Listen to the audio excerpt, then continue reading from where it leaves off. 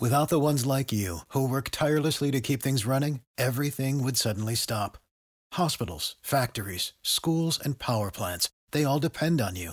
No matter the weather, emergency, or time of day, you're the ones who get it done. At Grainger, we're here for you with professional-grade industrial supplies. Count on real-time product availability and fast delivery. Call, clickgrainger.com, or just stop by. Grainger, for the ones who get it done. You know that fresh produce is the best produce. That's why at Kroger, we invest in local farmers to bring you seasonal picks that taste fresh from the farm good, like sweet corn, refreshing watermelon, and juicy peaches. So whether you're a delivery lover, a picker-upper, or you shop in-store, your local produce always tastes 100% fresh, or you get a 100% refund guaranteed. Kroger, fresh for everyone.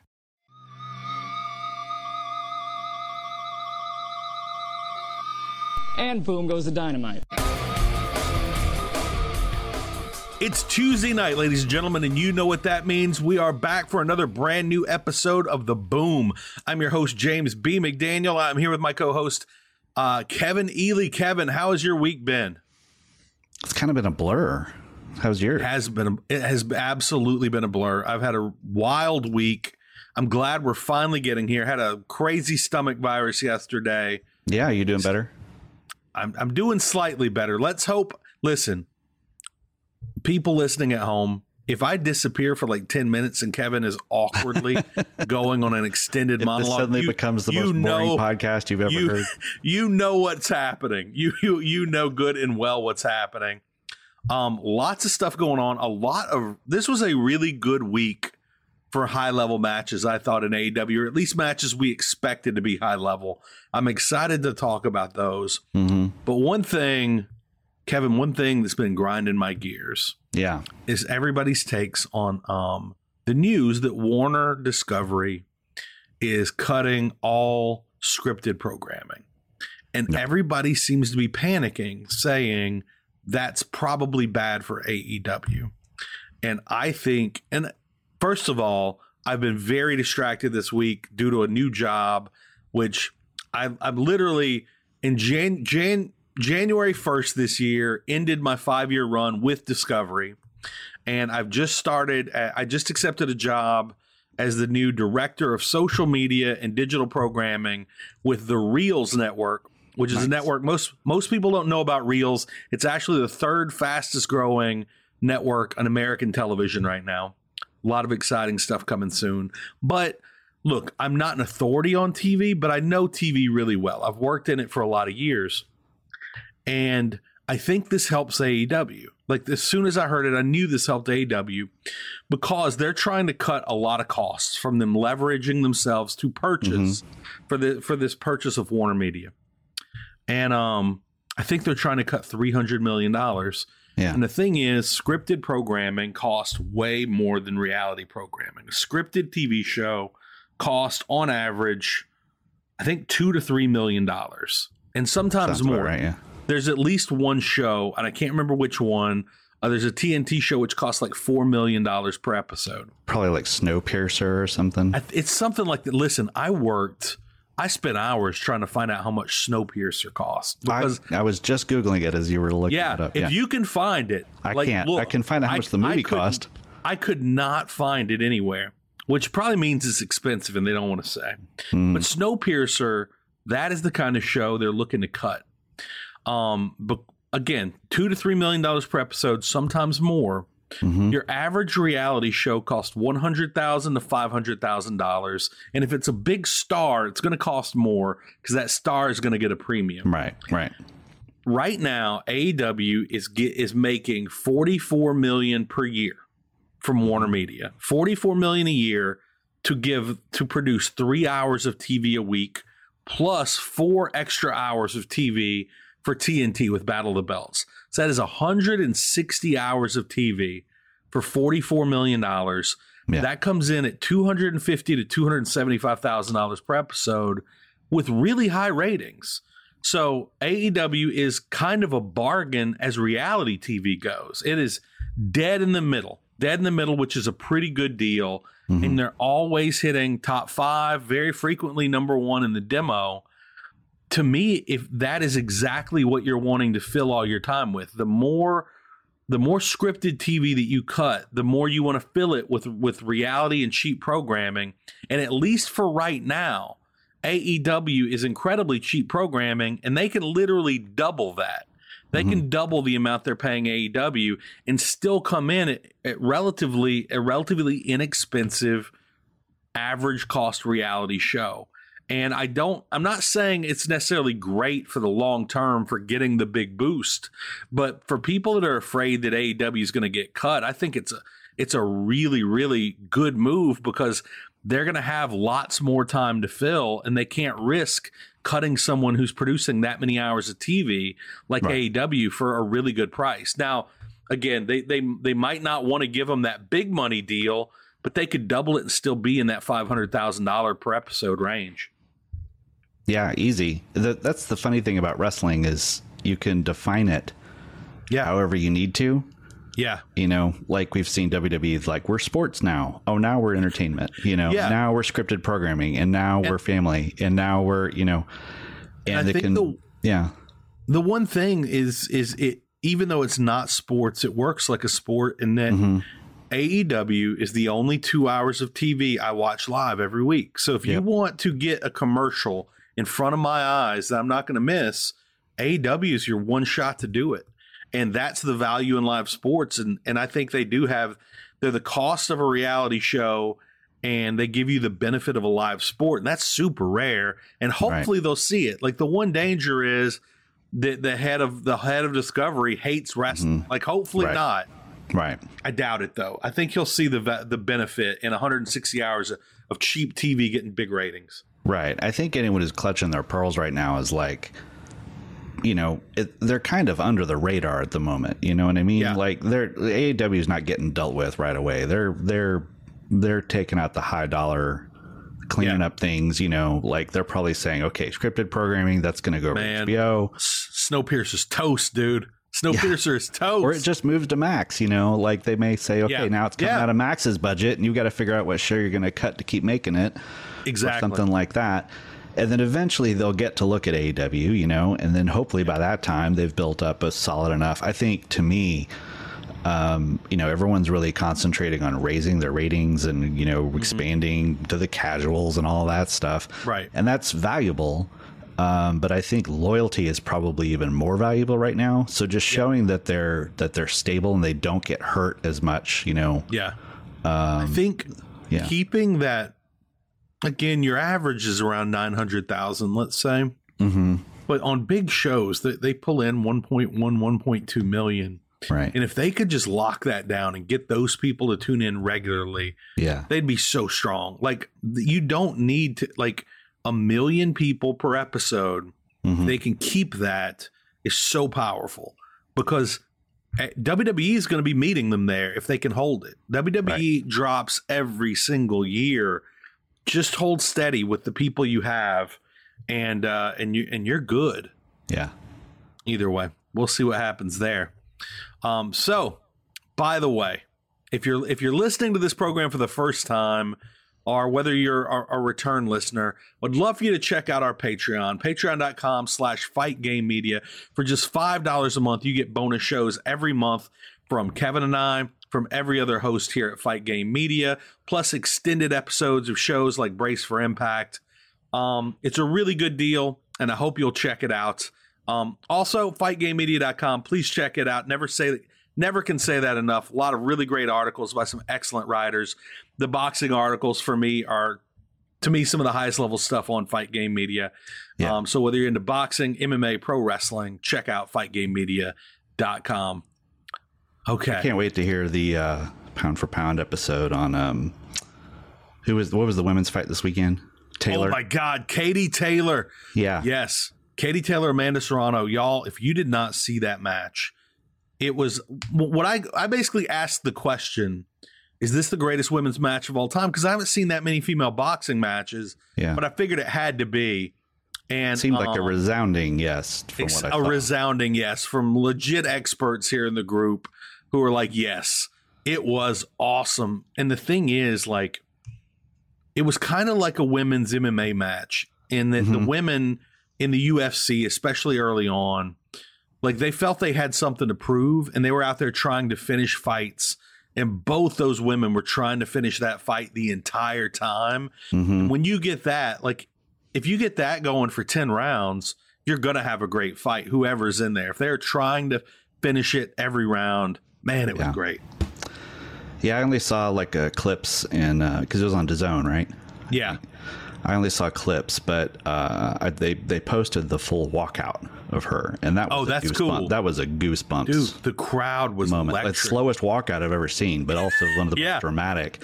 And all the young women in Madison Square Garden just losing their minds and stuff. It was that was exciting to see. Amazing, yeah, for any combat sport, much less boxing.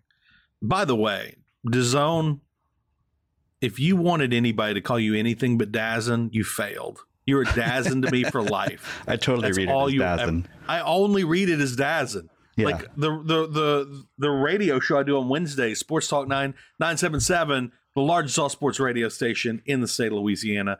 We always we gave up. We gave up trying to say DAZN years ago. It's all DAZN. Yeah. So we got some big NXT releases this week. They kind of it felt out of the before blue. We get to that. Before we get to that. Yes. I have a friend who wanted to congratulate you on your new job. Oh, this is a special guest drop in. It's not live. Okay, but I'm gonna play it for you. Okay, hold on. Hi James, it's Trent's mom Sue.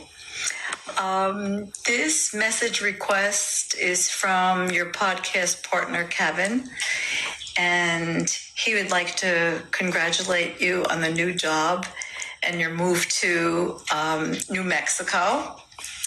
And what I would like to know is maybe you would like me to help you move and I could use my minivan.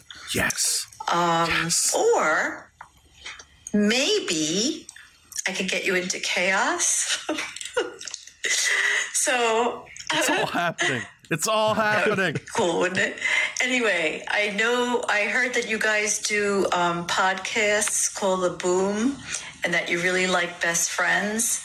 And when I make an appearance, thank you very much. I love that you like that. It's amazing. Your friend Kevin wanted to know if I hate Wheeler Yuta. I don't really know him. No, I don't think I hate him. But I think they won't even introduce him to their moms. It appears that way. Yeah. Anyway, it's great being on AEW. Yeah. They're like such a great group of people. You know, of course, my son is the best, and Chucky and Orange and Chris. It's a lot of fun. Actually, all of the guys there and women, they're really a bunch of nice people. It's always such a welcoming feeling, and I can't believe that I actually am on the show sometimes. That's like unbelievable. I can't believe that my Greggy made me a part of it. Greggy. It's so great. Want to see Scrappy? Like the dog. Scrappy. Oh my God. My baby's that dog tired. is huge. Yeah. Look, he's that dog is as big as Wheeler. You wagging? Are you wagging at James? Look, where's his taily? There. She's adorable. Our dog's the best. Anyway, Worth every penny. have a great evening. Keep on watching AEW. Have a great move. And maybe you just might see the white minivan pull up and I'll be there helping you. Bye. Thank you. Bye. Kevin, that was the greatest thing that's ever happened to me. That is more exciting than actually getting the job and moving to Albuquerque, New Mexico. The thought that Chaos could help me move in the white minivan. That is amazing. But now, breaking news, they haven't even introduced Wheeler Yuta. They haven't even introduced him to her. That's how little Trent cares about Wheeler. That's exactly Didn't even right. introduce him to his mom. I figured she'd tell a story about him like sleeping in the minivan or something. Yeah, but no. Oh my God, he must really hate Wheeler Yuta. This is breaking news. That means a lot. That was absolutely amazing. We've been wanting to have guests, so I couldn't get her live, but you know. That's by the way, it sounded great. It sounded great over my headphones. I'm hoping it sounds great on the podcast. It sounded really, really good. And it really sucks that it just hit me that for probably 20 seconds of that, Kevin, both you and I are just staring adoringly at her giant dog, not saying a word on the podcast. Just with the tail wagging. Named Scrappy, which is clearly after Scrappy Doo. The woman is adorable. She is adorable. Like you couldn't write a more adorable character to be Trent's mom. Yeah. You really couldn't. Oh my God. I don't want to talk about the rest of the news now. Who wants to talk about NXT? I didn't want to save it for the end. Yeah. Yeah. We need to get it before everybody tunes us out, or I have to go on an extended bathroom break. Right. No, that is awesome. Thank you so much for that. So the NXT cuts, they felt like they came out of nowhere, even though we can kind of expect them weekly now. Mm-hmm. It had been a little while, right? Yeah, when were the last ones? The last one was when they had that bloodbath, right? When they were just cutting left and right.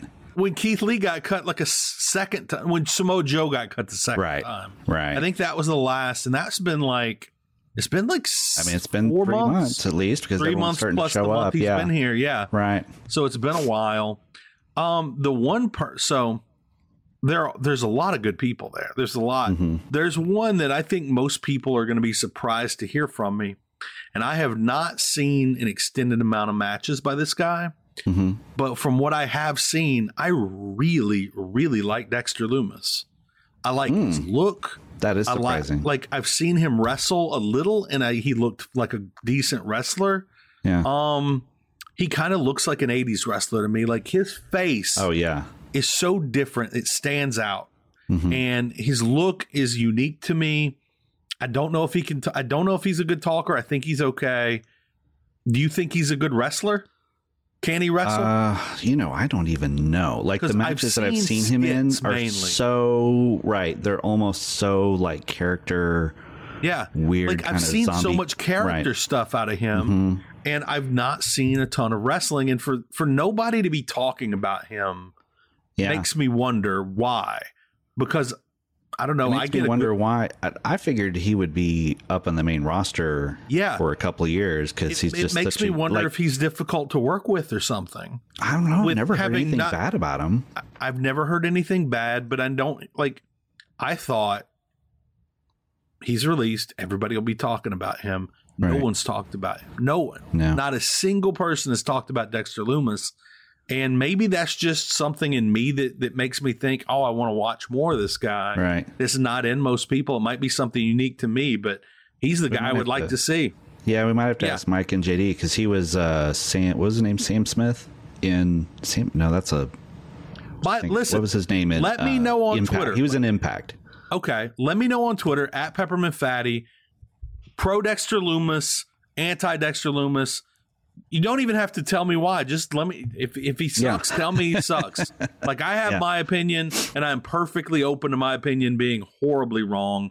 You know, the thing about him was he was always good at what they had him do.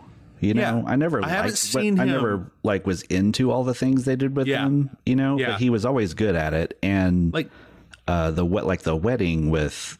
That's the last thing I think I saw him in. I think that's the last thing I saw him in. So funny in it. Mm-hmm. He was great. But I mean, that had nothing to do with wrestling almost, you know? No.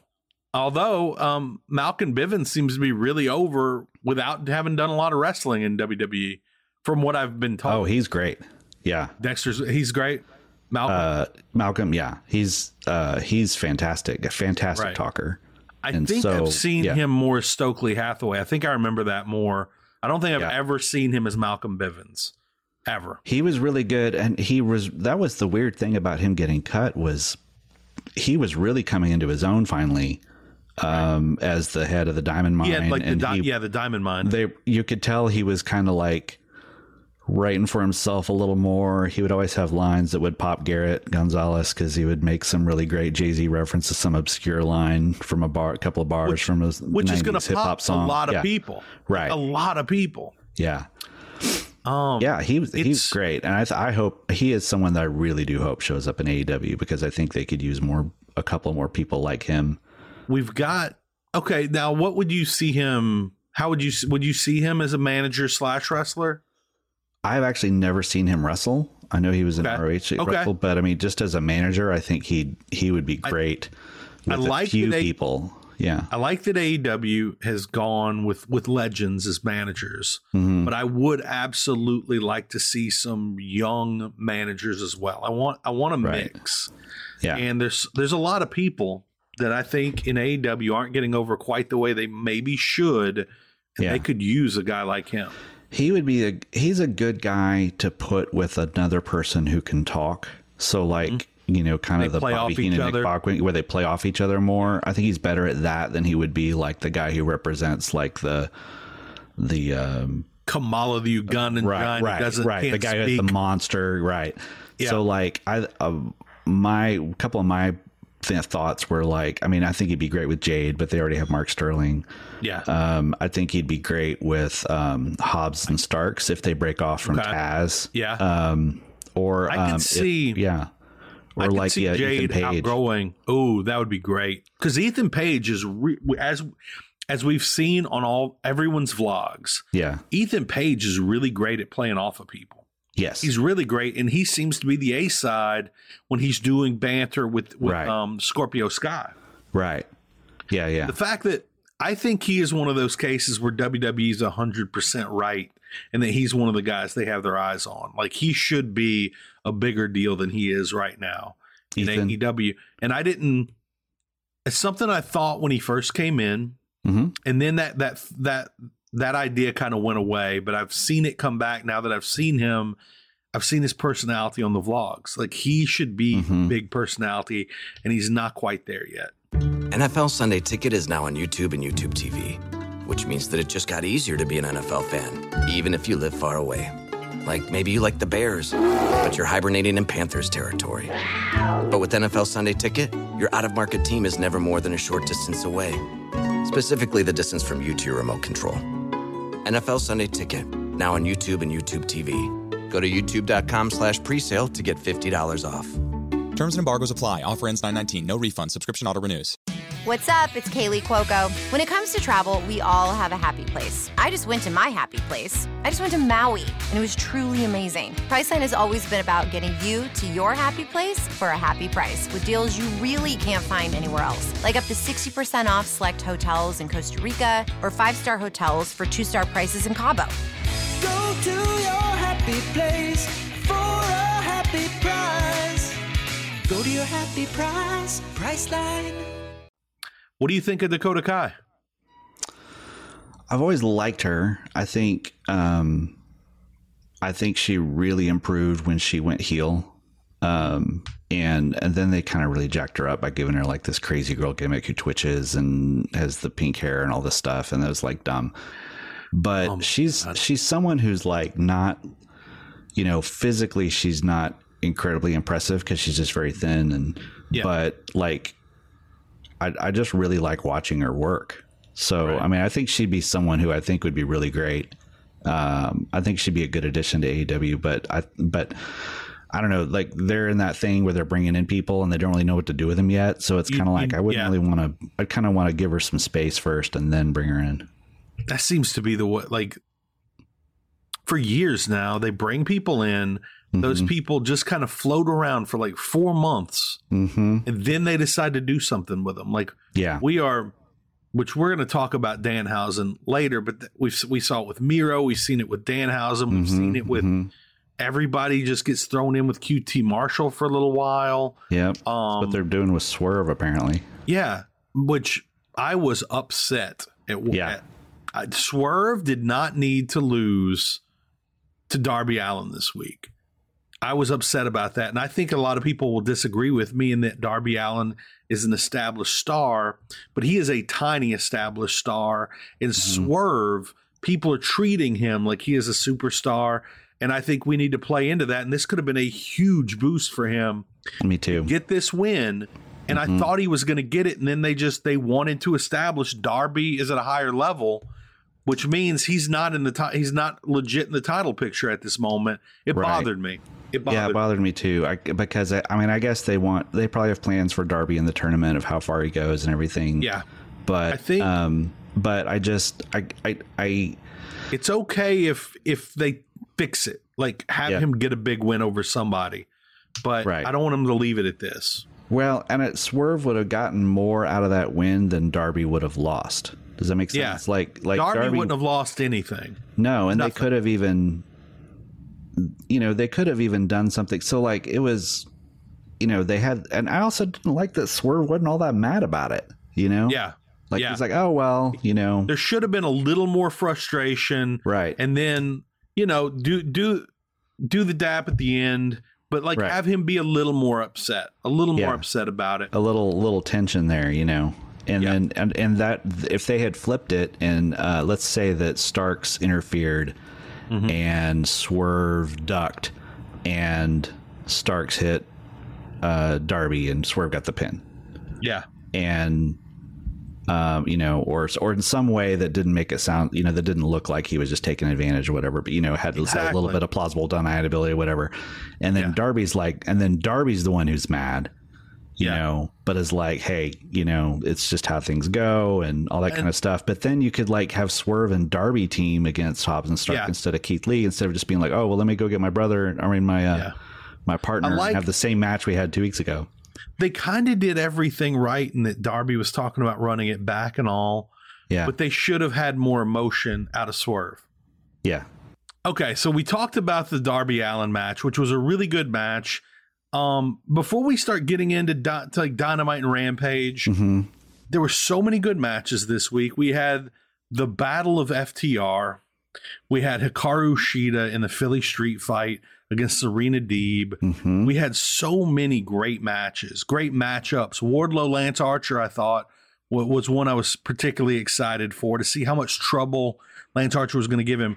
What was, in the end, and I know you might need to think about this for a second, what was your favorite match of the week?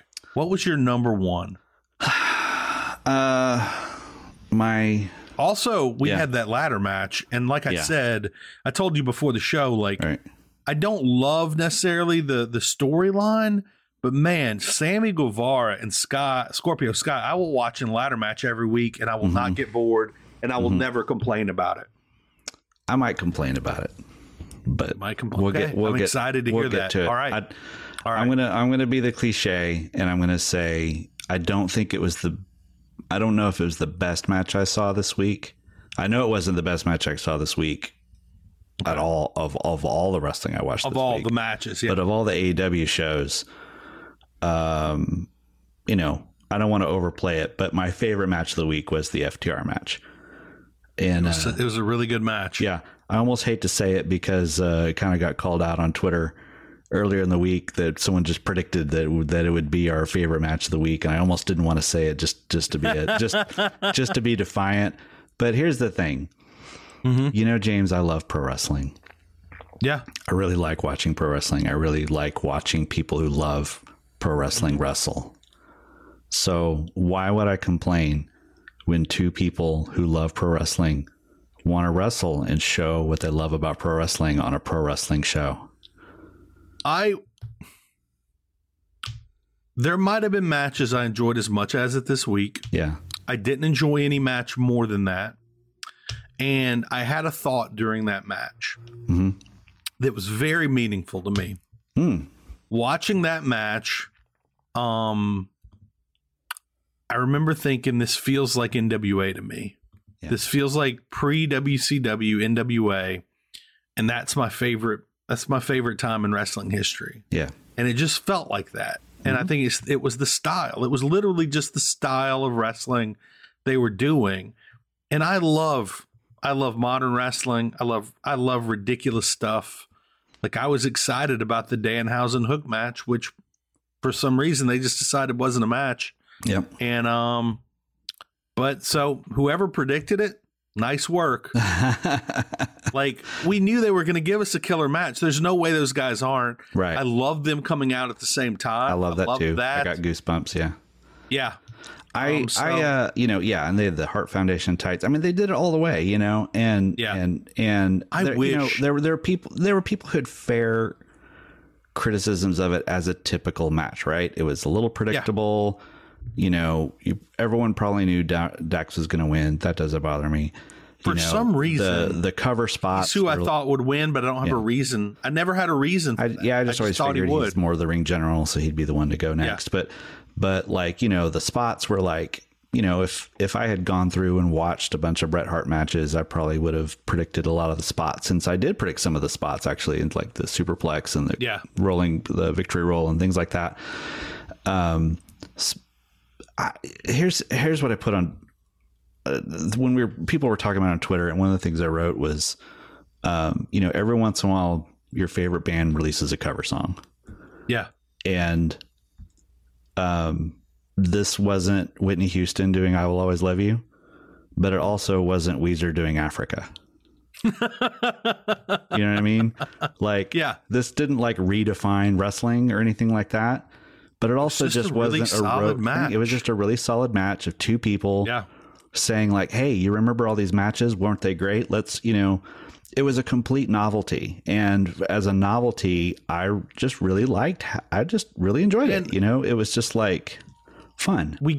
You get a couple of stories here. You get the story of the teammates who don't necessarily want to fight each other, but they want to prove which one they want to win, and they want to have a good match against each other. And there's also the meta of these guys never get to wrestle each other. Mm-hmm. They've been working with each other for so long. Right. And they said on Twitter, the one time, the only time. Right. Or first time, only time. Right.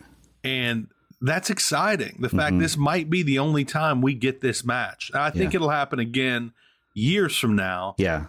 And that's also extra reason in a week in which I had a lot of trouble keeping my attention on matches. Mm-hmm. That kept my attention on this match. The fact that I knew I may not see this match again. Yeah. And it, to me, I think I managed my expectations while going in. I didn't, I did kind of do some hyperbole leading up to it, like that off the top of my head. I like plotted out a whole match on Facebook of how I thought they could have made grown men cry. By if they had the time, they could have made grown men cry. Yeah, I had a whole match laid out. I should have pulled it up. I would have read it for you, but of how they could have told the entire story of Bret Hart and Owen Hart within the context of one match where they wrestle each other, and one is slightly better than the other. The other one gets jealous, starts taking shortcuts. Then it turns into like Cash starts cheating to get the advantage, and then it becomes just this big slugfest brawl. And then as they're at their most violent, they look at each other and realize, what are we doing to each other? And then they embrace, and then they, go back into this. Right. And you see the whole story, whatever. That was a little over the top, and it was a little much for an Owen Hart qualifying match as an opening match on Dynamite or whatever, so they didn't need to do that. But I think in real life, if this had been the finals, though. That'd have been the finals for sure. Yeah.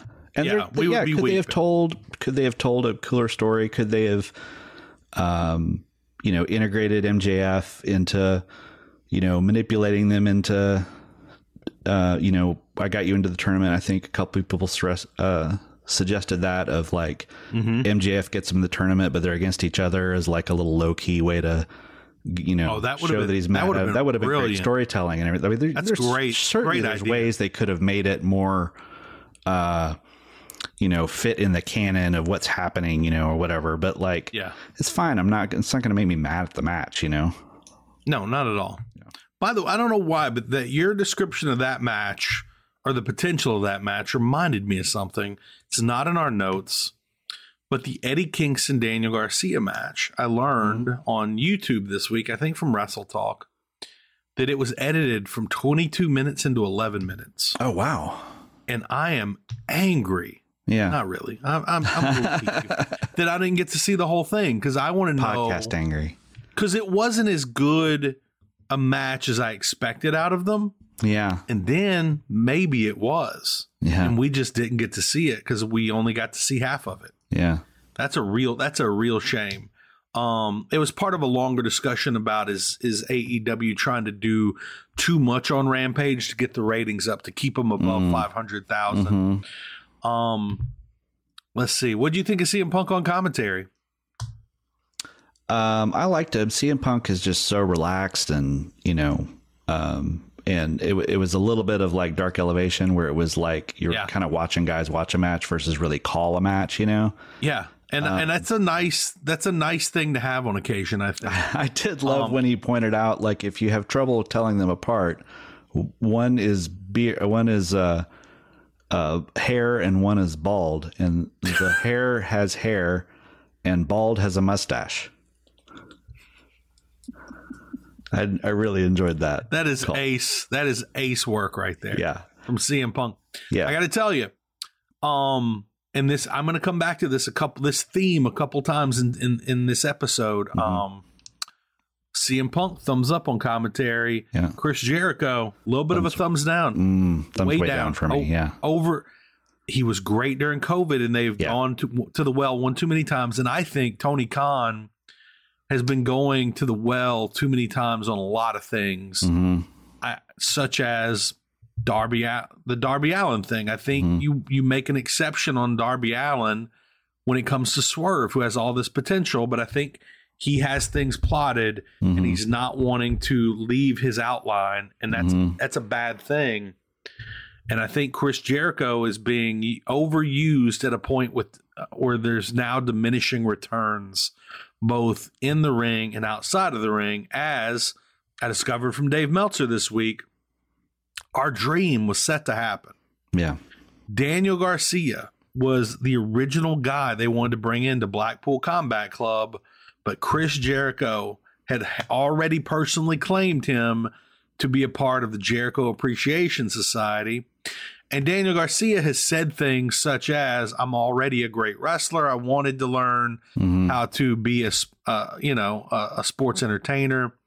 I think he is a smart guy who's playing the game, and he would be so much more over right now in Blackpool. And we're seeing Wheeler Yuta getting over with so many people that, to me, he is already, popularity-wise, a level above Daniel Garcia in under a month in Blackpool Combat Club. Yeah. To the point now, he's in Best of the Super Juniors. Right. Although that's a little even though, because Daniel Garcia won Battle of Los Angeles. Yep.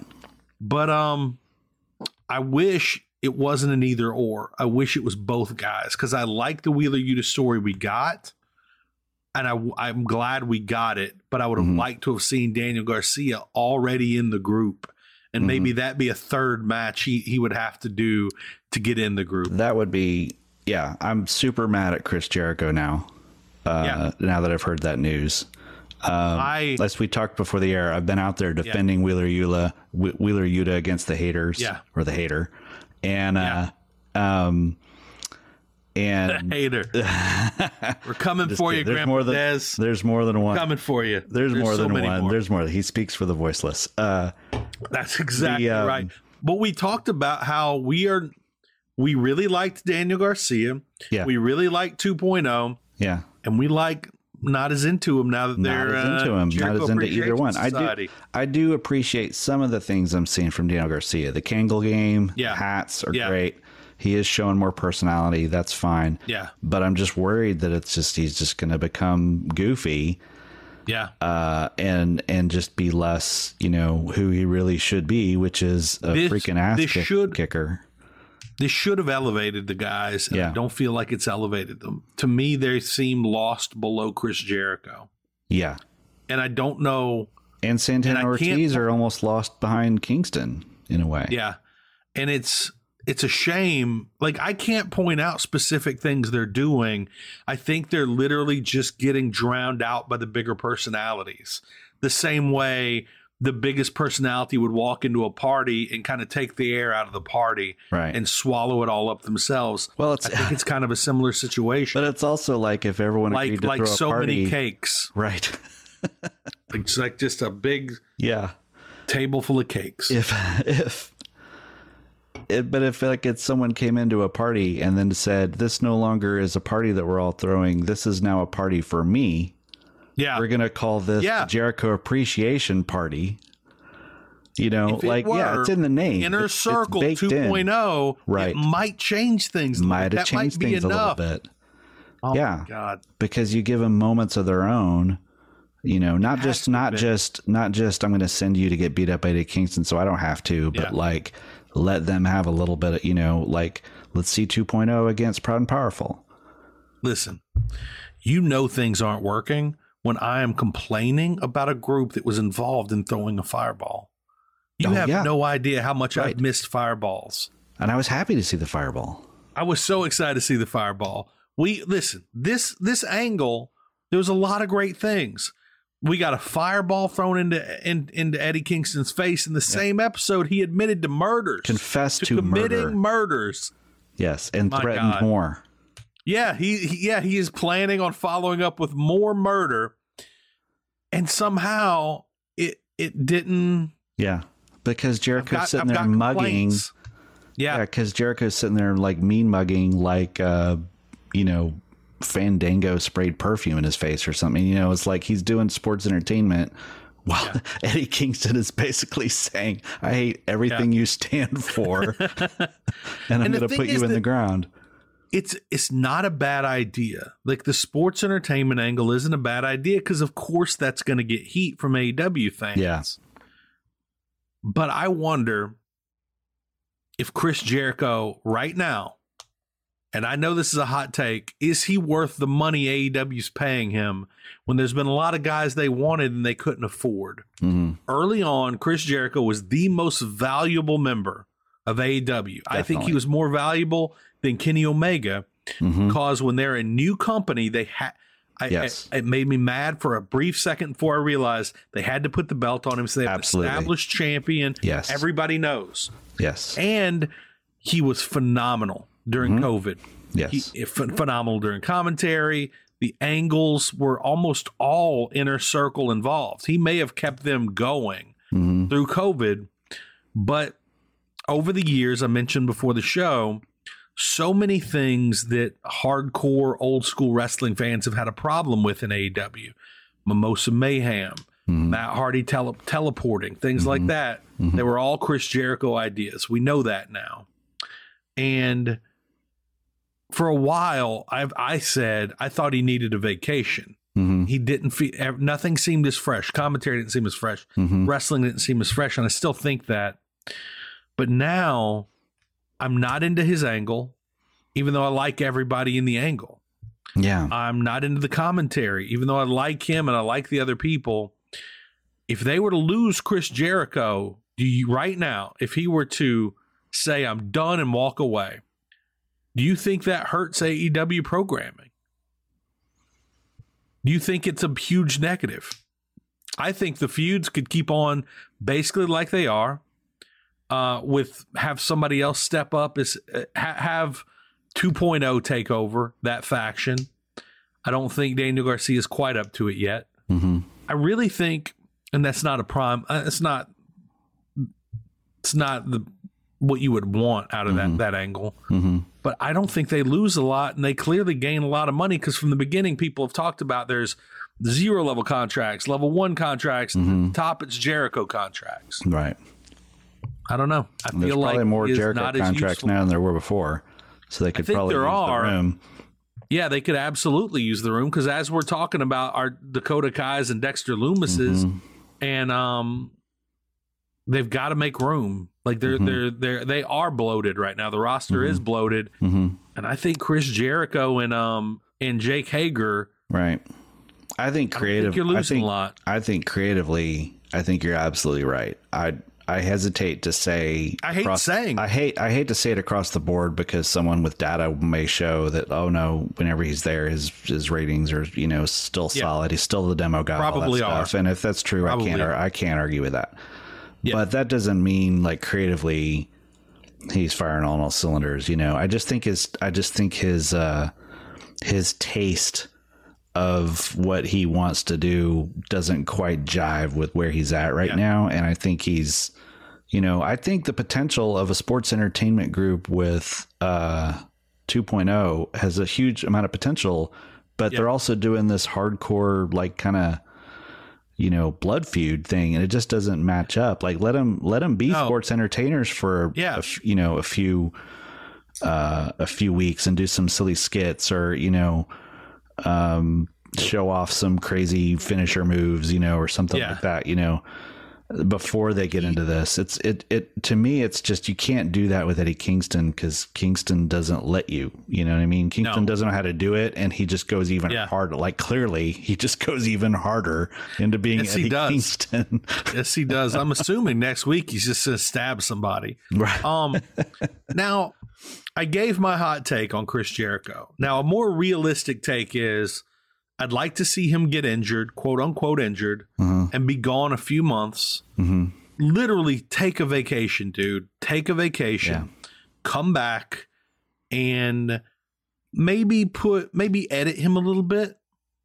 Also, again, I like the idea of the sports entertainment angle. He picked smartly to surround himself with hot talent and 2.0 and Daniel Garcia, but I don't think they're the right people for that angle.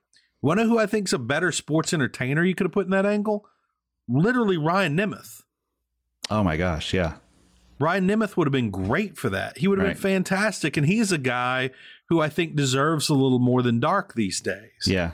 I just don't think they're the right guys for that. He's not even like signed, I don't think. I think he's just doing, I mean, he's on BTE all the time, but he's not on.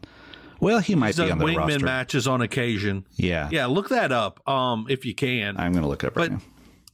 To me, he's a good wrestler. He's got a good look. He can talk. And that would be an angle. That would have been an angle that I think would have been really natural for. Yeah, I mean, he'd be his jobber guy, but he'd probably improve. I never thought that I'd be saying I'd rather see Daniel Garcia replaced by Ryan Nemeth in an angle, but I just don't think it's the right angle for Daniel Garcia. He's not on the roster page. Angelo Moffitt or whatever his name is. Angelo Cardona, Angelo Poffo. If only. Matt Menard. I know Matt Menard. Angelo Parker. Bolton? Parker. My God, there we go. He kept the name on the first try. Okay. Yeah. Somehow I could remember Jeff Parker. I can't remember Angelo Parker to save my life. Which, by the way, I originally was going to get you a 2.0 cameo to congratulate your new job, but they cost 5 times as much as Sue. Literally, Sue is as good as you could have gotten. Like I would not. Yeah. That's perfect with the minivan and the move. Man, I don't know how much she costs. Worth every penny, and I would and listen. 2.0 would have been a step down, even though they would have been yelling about, "Do you want to taste?" Yeah, which would have been awesome. Right now, I don't want to taste. I've been battling a stomach virus. Right. I don't need a taste of anything right now. Nothing. Yeah. Okay, let's see. Hangman Adam Page had COVID this week, heavily rewritten. No clue. The thing is, they say that heavily rewritten. Hangman's got COVID. Right. We never see Hangman more than 2 minutes anyway on these shows. I know. Was he just going to come in and whip everybody's ass like Stone Cold? Yeah, who knows? Is he going to pull a milk truck into the arena? Right. God only knows. But I don't think they had to rewrite it that heavily. No. The only thing I can think is maybe would he have come out and had a square off with Punk or something? There would have been a Punk thing doing with a promo. I really liked Punk's promo, by the way. It was really good. They handled it well. I think there would have been an extended back and forth. Yeah. But I liked what he did. I liked the speech he made, and I loved just the slight difference of him walking around ringside with the microphone among the ringside fans instead of getting into the ring and just doing it to the camera. It just felt more like, I don't know, it just felt more organic. It feels more organic because it's not the same thing we always see. Right. And I like that. And I like that he is clearly a guy who thinks about those things. Right. Just like the sitting Indian style, cross-legged. Yep. The pipe bomb promo was different, and it stood out because of that. I mean, it stood out for a lot of reasons, but that was one of them.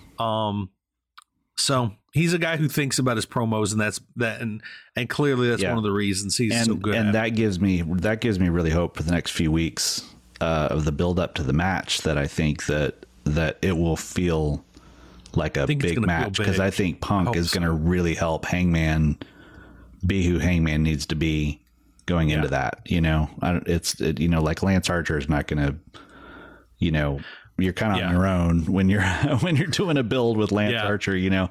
But I feel like Punk's going to be like, all right, this is the story we need to tell. You know, I think Punk's going to make him look good going in. I think the story of Hangman Adam Page's title reign is, I think AEW knew going in, most people don't see him quite as that level. Mm-hmm. And their goal is for him to leave his title reign at that level. I think every one of these matches, these matchups are made to build him. Right. So that he leaves as a bigger deal than he came in, and opening him up to future potential title reigns and future feuds, and that sort of thing. Yeah, that's what it feels like. That's why I'm thinking that he beats Punk too. I think he beats because Punk. I think that's what the story is going to be. Is that so back when he first was champion, and everyone was kind of panicking about, you know, is he any good as champion, and you know, he doesn't seem as believable as the rest of them and stuff. You know, they had a choice. You could either bail and lock him in at that, you know, and say, okay, he had 2 great matches with Bryan Danielson, but he's going to be the short termer. He's the first ever transitional champion, you know, whatever. Or you could stick with it until he gets where you want him to be. Yeah. And in the past, that's what we've seen is Tony Khan is more patient with things. He's not in a hurry with most things. It's both a good and a bad thing. Yeah, I know. It can be really frustrating, but in something like this, it's a really good thing. Like at the very beginning, I've always said, I think Adam Page loses the title to Kenny Omega. And he's going to have that thing for a while until Kenny Omega comes back. And I think that's a good thing. I really think that's a good thing. But I legitimately lost. I had something. Listen, I was going to give you 5 minutes of podcast gold, ladies and gentlemen, and I lost it. I completely lost it. I'm dehydrated. That's what I'm blaming it on this week. All my failures are due to dehydration. Yeah. But no, and I also, what I think one of the things I was going to talk about is that Adam Page is really our first and only true face champion in AEW. He's it. Because Jon Moxley, to me, you have heel and you have face, and Jericho was a heel, and Omega clearly a heel, and Moxley's like your anti-hero, your Steve Austin type, where he's whipping everybody's ass, and he doesn't really fully fit heel or face 100%. He's your first true face champion, and it is more difficult to get a true face champion over as a big deal than it is a heel or that anti-hero type. For sure. And I think that's what we've seen.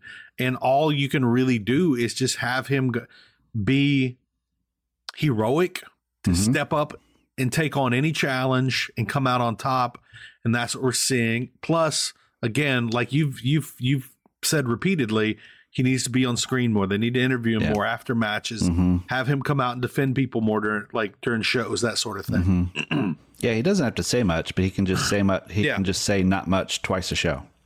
He's always been like the strong, silent type. Exactly. Right. Have him be strong and silent on screen a couple more times per episode. Yeah. Speaking of strong, silent types, we had Wardlow against Lance Archer. How did this face-off line up with your expectations?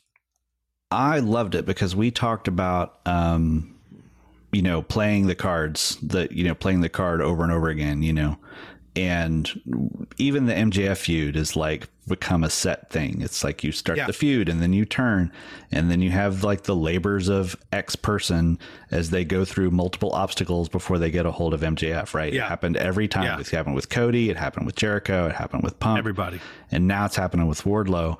And so there was a little bit of like, okay, how many times can he come out and beat like a big guy in a monster battle? Yeah. But they do a really good job of like slightly elevating it every time. So like there's a little more security to hold him, in the ring this time. And And then when he broke out that head scissors, I about jumped out of my couch. It, didn't you? Yeah, I did. Dude, I think going in, I had Wardlow slotted at a certain spot. Yeah. And I knew eventually he's going to beat MJF, I think. But I know Lance Archer isn't quite title level. Like if he is at a title level, it's TNT title. Yeah. Like Scorpio Sky TNT title. Right.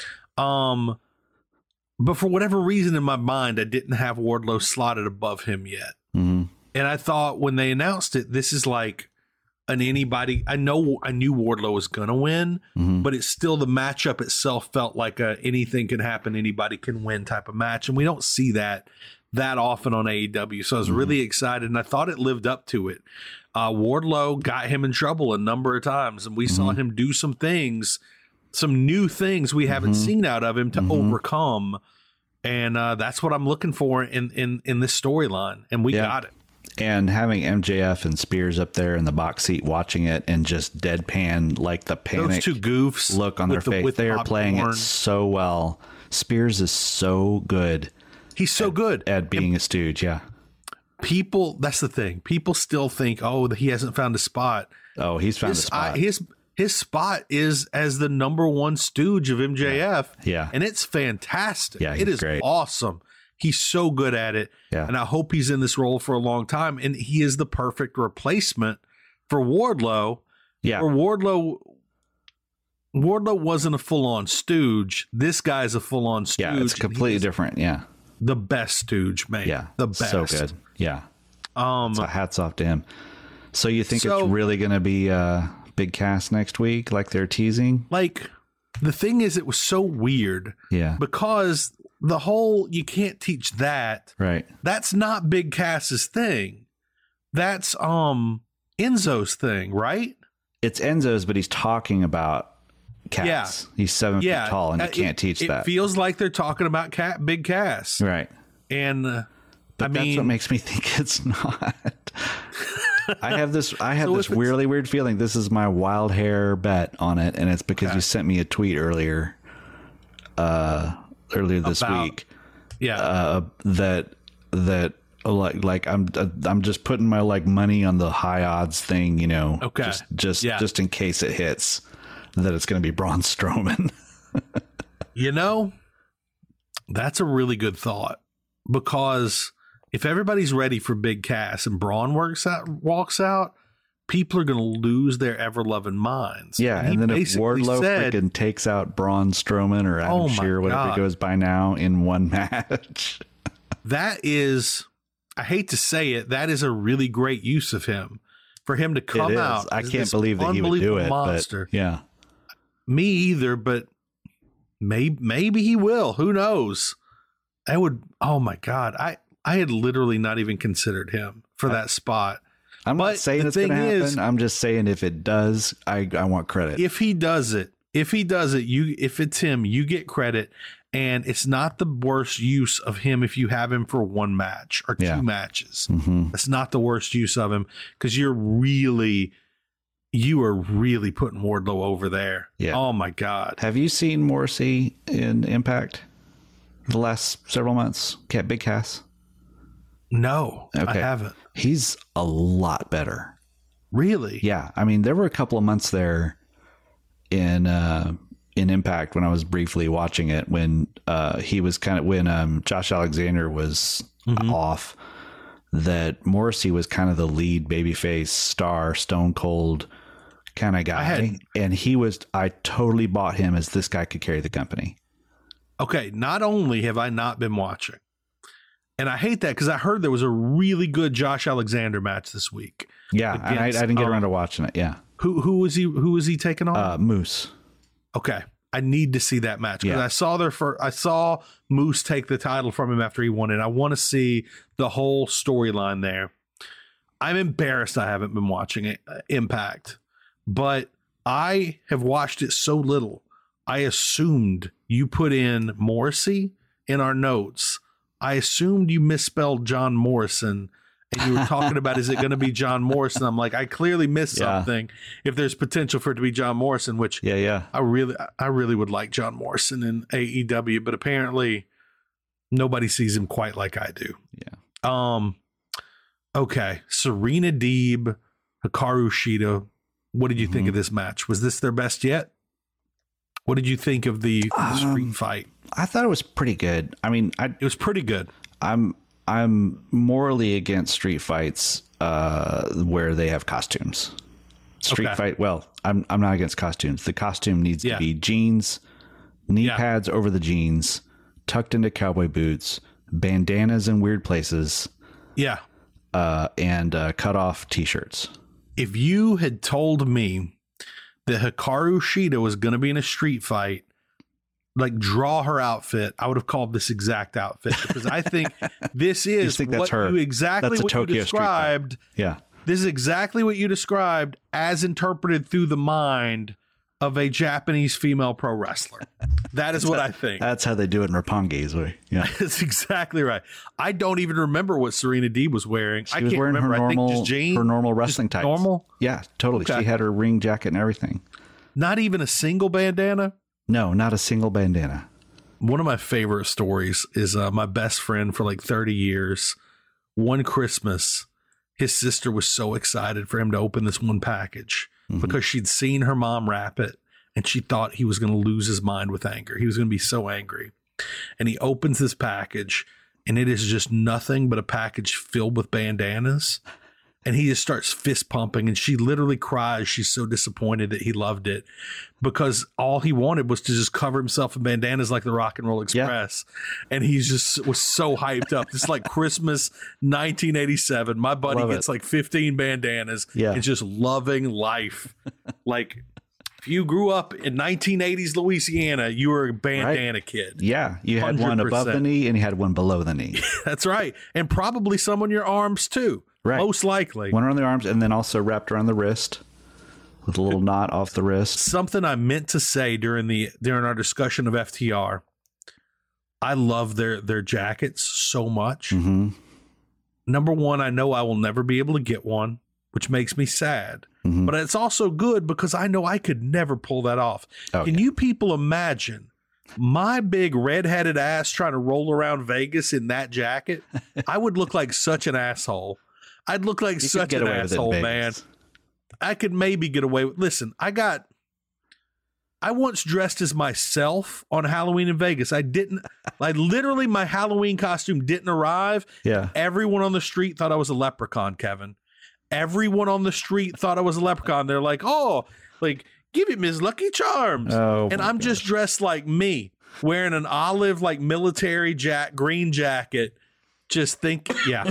So stealing away. Apparently, I also once had a wardrobe lady on a movie set once like start panicking, like get him out of that green shirt, get him out of it. And I'm like, what's wrong? She's like, you've got too much of a Kris Kringle vibe going on already as it is. We got to get you out of this shirt. Like the young Kris Kringle from the from the stop motion. Exactly. I'm just clearly young Kris Kringle to everyone. And it's not a bad but thing it does lead to a solid Bad Santa Halloween outfit, which is a fun idea. That's a good let's see. But we digress. Yeah, but so Serena Deeb, she was good. Yeah, and now I just want to say one last time, I would buy all the custom FTR merch for all the things they've been wearing lately. Oh yeah, if I could afford them and if I could pull them off. Yeah. I'm glad Serena Deeb won. Yes, man, Hikaru Shida is so good, and she has stayed so good. There are times when I was like, Serena Deeb is way better than her, and Thunder Rosa is way better than her. Thunder Rosa in May of 2022 is not better than Hikaru Shida. She's not. I don't think. And I hope Hikaru Shida has a really good feud with whoever she feuds with next. Mm-hmm. And I'm excited to see Serena Deeb wherever she goes next after this. I think Serena Deeb's going for the title as long as she didn't break her orbital bone. Did you see the photo of her after the match? I was really worried that was a broken orbital. Really worried. Yeah. Because I haven't heard. I forgot who else said it, but generally when you see that in MMA, you've got a broken article, generally speaking. Yeah. We haven't heard anything. I really hope it doesn't. Yeah, orbital. Yeah. Yeah. Okay. Because I mean, it's pretty clear that she's being set up for the world title match, which would be outstanding. Also, I think she'd be the one to bring out the real Thunder Rosa. Yeah. That's the feud we've all been dreaming of for a long time, and I hope we get a better Thunder Rosa, like a more of the street fight era Thunder Rosa, which is what I want. We had House of Black versus Death Triangle, the return of Death Triangle with the return of Ray Fenix. And it's finally, now they have described for us, because this is, by the way, in case you didn't realize, Kevin, this is the only reason Alex Abrahantes has been dressing like a the moron. only reason, right? The only reason for weeks. And I knew it the second I saw it. The second Alex Abrahantes started talking, I'm like, that's Ray. That is 100% not Alex. Yeah, right. I think everybody knew it. It was really exciting to see. Yeah. I'm really excited for them to move on from this angle. And I love that they just decided we're just going to use Fuego. We're just going to use Fuego del Sol as a stand-in Ray Phoenix until Ray gets back. Right. And by the way, can we now agree that everyone who initially said this man just was murdered in the ring with that arm injury was right? And not that second round of it wasn't that bad. This man was out like 5 years. This man was out for 5 damn years easily. Yep. And I was still worried about him injuring himself, just even in this little brawl. He's just so crazy. By the way, so he had the shovel. Yep. And I thought then for sure he revealed himself. And he swung that shovel. Yes. And it was the worst shovel swing I've ever seen in my entire life. Yeah. It was awful. Like, I don't know if anybody else felt that way the same way as me. I didn't see many tweets about it. I think, but I'm like, it was just it looked goofy. I think Phoenix. I think he was working real hard not to hit anybody. Right. And he went way too far above. This is the thing that I think Phoenix is not used to worrying about hurting people. Yeah. I don't think he usually cares at all. I think he usually just goes full speed, and he was like, oh wait, I can't do what I normally do. I might actually kill a man.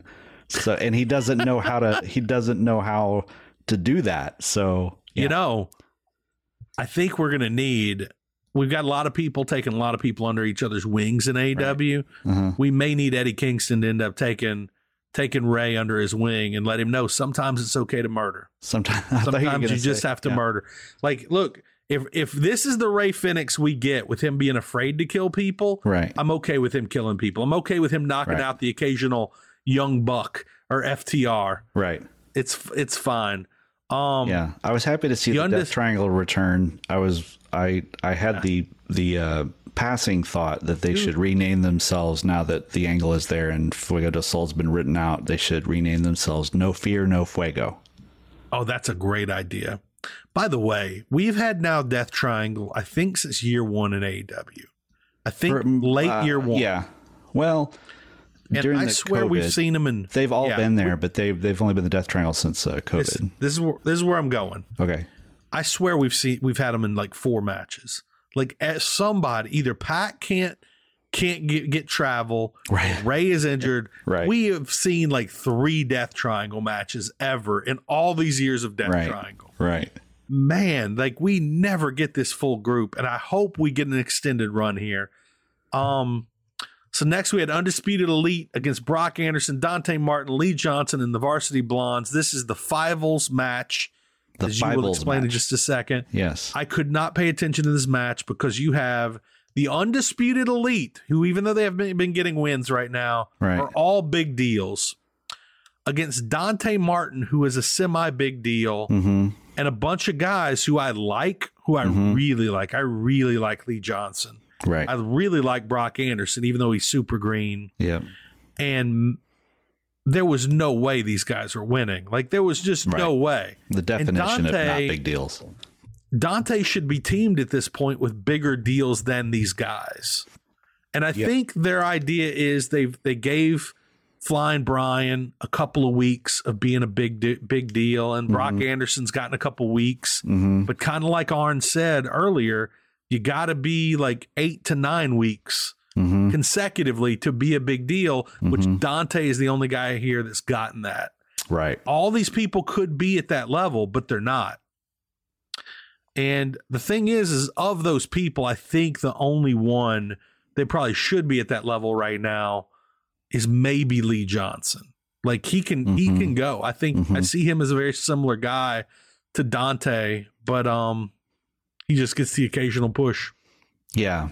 I mean, I think Dante has people's imagination. I think like you said, that 8 to 12, most of a year, I guess, that he had where he was a single and they really pushed him all the way up to getting a title shot. I mean, he's one of 5 guys who've gotten title shots in Page's ring.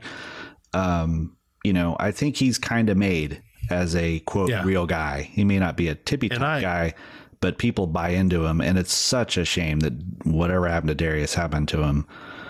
Did we talk about this last week? Because we talked about how we didn't know what it was. Yeah. Like he's as good. He feels like he is as good as his brother. And then years from now, and I probably said this last week, years from now, we're going to look back and be like, every time he needed to be there, he wasn't there. Yep. And it's also at the same time it's holding him back. It's empowering his brother and allowing him to get put in these spots that are making him look like $1 million. You know who it makes me think of is, I just went blank on his name. Chad Gable's partner in American Alpha in NXT. Oh, yeah. Like he just got hurt at just the time that team could have broken through. Know what? If he hadn't got Kurt hurt, Angle's son. maybe we'd remember his name. Yeah, I just got a mental block. Hurt. Oh, really good. One guy we didn't talk about, Parker, the NXT cuts, Parker Boudreaux. Literally, I would like to see him go down and train with Dustin Rhodes, because we've seen a lot of people come a long way with Dustin that hadn't come a long way in NXT. And the fact that he's like a little Brock Lesnar, man, I'd like to have him have a chance in AEW, but I haven't seen him wrestle to know if he can go or not. Yeah. They seem to not think he can. That seems to be the rep. Came a long way with Dustin. Yeah. Thunder Rosa this week, I was watching her vlog with Dustin Rhodes, and she was talking about how she owes most of her improvement to Dustin Rhodes. And I wouldn't mind seeing him. Yeah, you never know. Get a shot there. You never know. I've never seen him actually wrestle other than when he's being. I don't think Tony Khan needs to pay him $300,000 a year. Yeah. I think Tony Khan maybe needs to pay for his room and board while he trains with Dustin. While Dustin determines can he go or not. Yes. Something closer to that. Yes. Jason Jordan also is the name of Chad Gable's partner for the people who have been shouting at us for the last seconds. I now remember that, which maybe I would have remembered if he hadn't gotten hurt, which is a complete lie because I just never watched him. Yep. Okay, Scorpio Sky, Sammy Guevara. You have issues with this match. You hated this match. No. What you said earlier. No. Word for word. Hated. No, I'm excited to hear your take on the match, though. I like the match. It was good. It was exciting, and I'm actually. They always have some. Yeah. Sammy does a lot of ladder matches. He always has a couple of new spots in each one, which is impressive considering we've been watching ladder matches for a lot of years. Right. I mean, just watching Matt Hardy attempt to walk tells you how many ladder matches we've seen over the years. Yes, that's what I do not want for Sammy. I want Sammy to live a long and virile life where he can, make out with his girlfriend whenever he wants. All those little Brazilian babies. Right. And just make beautiful little babies and, whatever. And I almost saw all that end this week when he did that insane flip and almost drive his head through the mat. There, one thing I learned, I helped raise my nephew. Loved my nephew. My nephew's a damn idiot. Okay. And I learned that you can't teach young guys anything. They have to learn it from experience. Dan Lambert's right. Yeah. Dan Lambert is right. Yeah. And nobody is going to tell Sammy Guevara anything. Matt Hardy, even if Matt Hardy's not giving him good advice. Right. But anybody, he's not listening. Yeah. He is just going to, if he gets crippled, he gets crippled. If he gets Magnum TA'd, he gets Magnum TA'd. And listen, anyone listening who is offended, I do not want that to happen to anybody. Right. Anybody. I really like Sammy Guevara. In fact, a good friend of mine had a pretty decent idea for where they need to take this angle with full heel Sammy Guevara. He needs to no longer be the Spanish God. He needs to be the Spanish Nightmare. And he needs to come out with a dog like Pharaoh, but it needs to be like a little poodle. A little poodle, yeah. They need to just go the full Cody Rhodes route because they are so mimicking what's going on with Cody. Right. And the Spanish Nightmare just works so well. Tay should have a cooking show. Yeah, absolutely.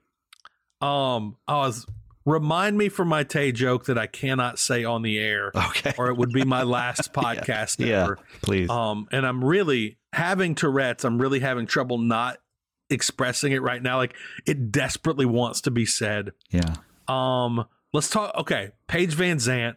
Uh-huh. The fact these two men climbed to the top of this thing, this ladder with the women on their back was impressive. Yep. And I loved what you pointed out before the show about Paige in this moment. The woman was terrified. Terrified. The look of fear on her face when she was up there. And I thought I would be too. Here she is on the back of this guy she probably barely knows. What was going through her head right then was how much money Bare Knuckle is paying her, right, and how she can't collect that money if she has a compound fracture of her leg. Right. Like, she had to be terrified. It's also the OnlyFans money, even though she doesn't technically have OnlyFans, she has Paige Fanzant. That also is going to go downhill if she's in a full body cast. Right. You can't show your ass quite as well in a full body cast. I know that as well as she was like who would it be, like Bobby Eaton on the scaffold? Yes. It's Starrcade, just like sitting there crawling on her knees, and it was so funny because Tay, when they knocked off, I don't know what they had in their head, like if they were going to do a chicken fight or what, but like they're sitting there.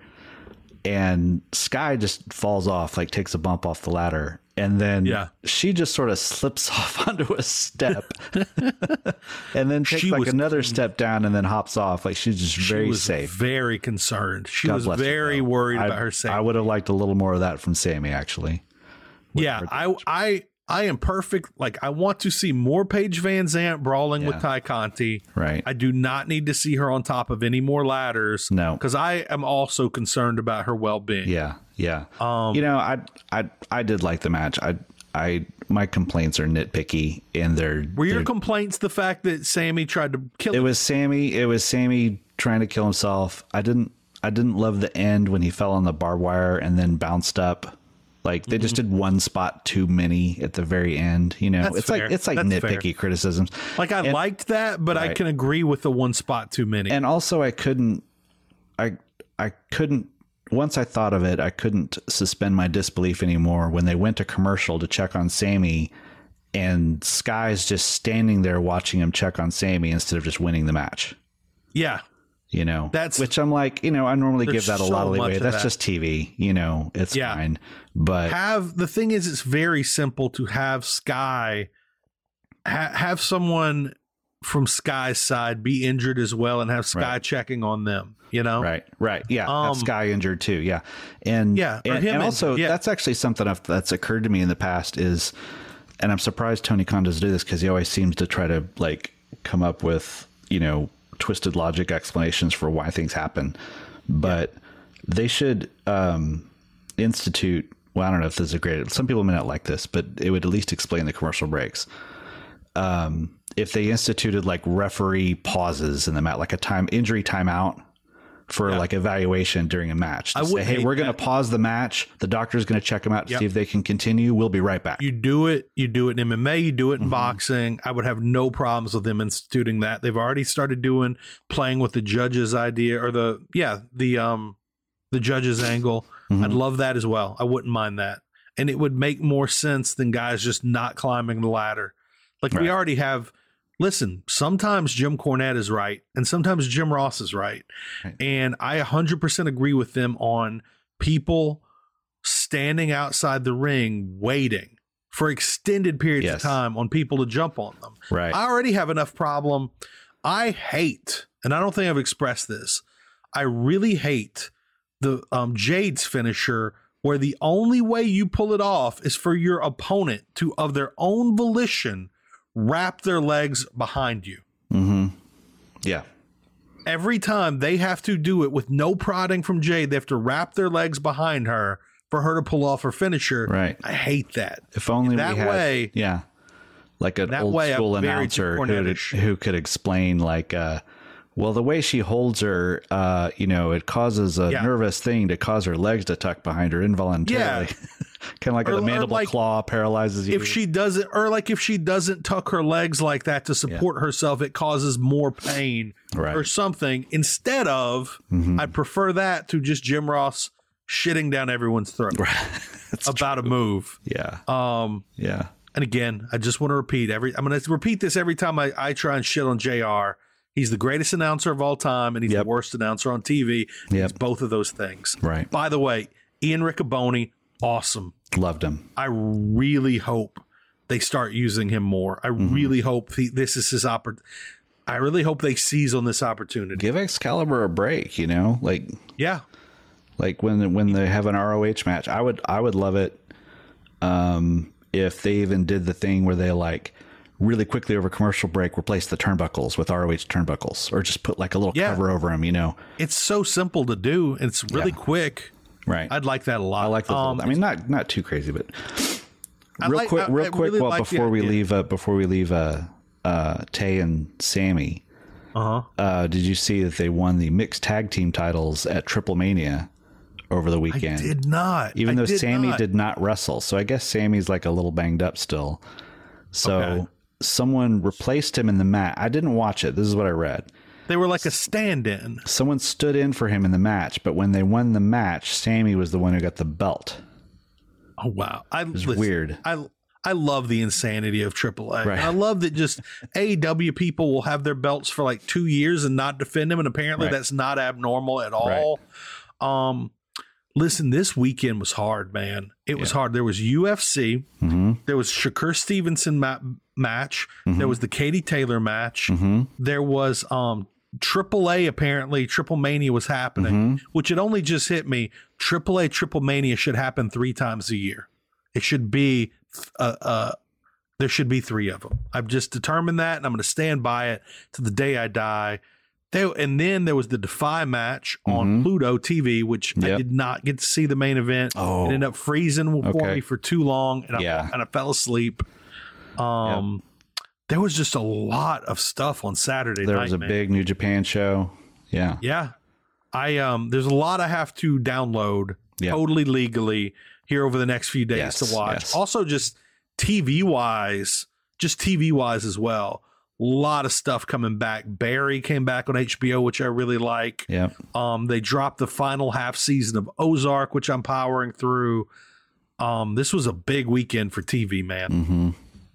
Also, Undone. Have you ever watched Undone on Amazon Prime? Yes, I have.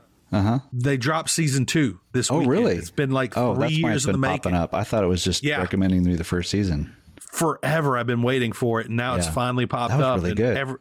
Every time I sit down to watch it, I legit fall asleep. I realize I'm now so old, I can't watch it in a recliner. I'm going to have to watch it sitting up at my laptop to stay awake for it. That's the kind of week it's been. Okay, so enough non-wrestling. Let's see. We talked Darby Allin, Swerve Strickland. What do you think of the match? We didn't really talk about the end. The match was good. I really liked it. And I've never seen them. I mean, I know they go way back in Defy and all that. And so I didn't know that before all the talk. I really hope we get to see it again. I hope they run it back. By the way, in Defy this weekend, Swerve was in the same match as Nick Wayne, an AEW signee. And seeing Nick Wayne in kind of his home promotion, you realize he's going to be real good one day. He's got the stuff, man. He's got it. He's got everything. He's a little guy, but thankfully AEW exists, and it is a promotion for little guys. And I'm really glad he signed with AEW. Yeah, he's going to be great. Keith Lee and Colton Gunn, they had, you know what? What do you think of the baddies? I was into the baddies. I'm into the baddies as like a group, but I'm not sure if I'm totally in as a wrestling group yet. But Jade does elevate them both. Elevates Kira, elevates Red Velvet. Right. And it makes Jade feel like even bigger deal. I love the bit with the fans that have the $100 bills on them. Oh, that's great. They're like just fanning themselves with $100 bills. Apparently, I think I may have mentioned this again last week. Bryan Danielson has been working with Jade, and that has paid off a whole lot. I still love Sky Blue, and I think they should do more with her, even though she's like 19 years old, 20 years old. She'll be good too. Willow Nightingale looked good. I didn't really. Great.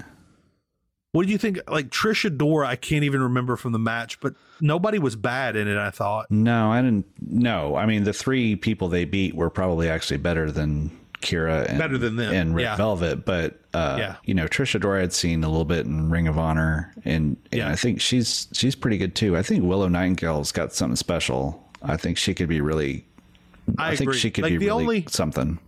I think a lot of people think I don't like her because I criticized her being in the Mercedes Martinez match at ROH, but I only meant that having only seen her lose on AEW Dark made me think she wasn't up to that match. Right. But I really liked her, and I think I mentioned I really liked her on AEW Dark. She does have something special. She's just super charming. And I think she's got a lot. She can go a long way as a face in AEW. Absolutely. Yeah, absolutely. We had Acclaim, Scissor and the Ass Boys. Never thought I'd say that. Had to type that sentence. Oh, that's where they talked about the Fivals. Yeah, that's right. The Ass Boys were, or the Gun Club said that the Gun Club is the best in singles, tag teams, trios, quattros, and Fivals. An American Tail, the Ass Boys. Right there. Oh my God. So yeah, Keith Lee beat Colton Gunn. Yeah. Anything pretty standard necessarily you want to say about that? Yeah. It was fun. Yeah. So Kevin, am I wrong in assuming that they advertised Danhausen versus Hook for weeks now? Was I wrong? They advertised a confrontation. They did this week. But I think previously they were advertising a match. Or am I just on crack? I don't know if they ever said a match. Now, he did say Danhausen did challenge him to a fight. Yes, he challenged him to a fight, which then they announced it, and then it turned into a confrontation. And it was barely, I did like, because the whole time I've been saying, I want this to turn into these men teaming against someone. Right. And right now, they're almost there. They've got Tony Nese, but there needs to be someone else with Tony Nese. I think it's going to be Smart Mark Sterling. Oh my God. I think we'll see. Yeah. Okay. That makes sense. But Danhausen can actually wrestle. Yeah. He actually can wrestle. He doesn't I don't want he may not be able to do much right now. That might be it. He might be limited right now. But if he's limited, don't you want him in there against a really good worker who is not going to hurt him again? Yeah. And not Smart Mark Sterling. Right. Who, by the way, they've gotten a lot more out of Smart Mark Sterling than I initially thought Smart Mark Sterling had him to death. I hope he gets paid for the hour. Man, oh my God, for real. So yeah, Hookhausen now appears like it's going to be a thing. Yes. That's kind of what we wanted.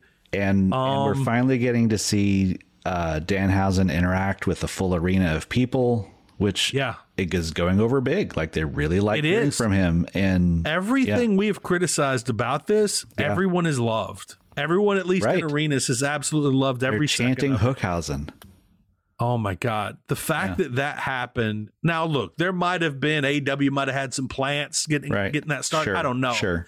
But for the most part, that happened organically. Yeah. That is mind blowing to me that it happened organically, but it did.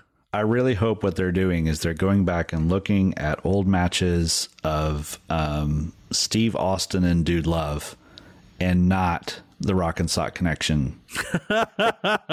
Because if you go back to those Steve Austin and Dude Love tag team, little brief time that they were a team, like, Steve Austin did not change. He was annoyed by Dude Love. He kicked no less ass. I want Hook to be incredibly annoyed by Danhausen, but grudgingly put up with his bullshit. You're right. We don't even want RK Bro yet. We don't even want any of that. None of this like, hey, I've learned to love you and smoke pot together stuff. No, like, no, I don't want these men. We don't want them hang sharing out except chips for on TV. Yeah, I don't want them sharing a locker room. Right.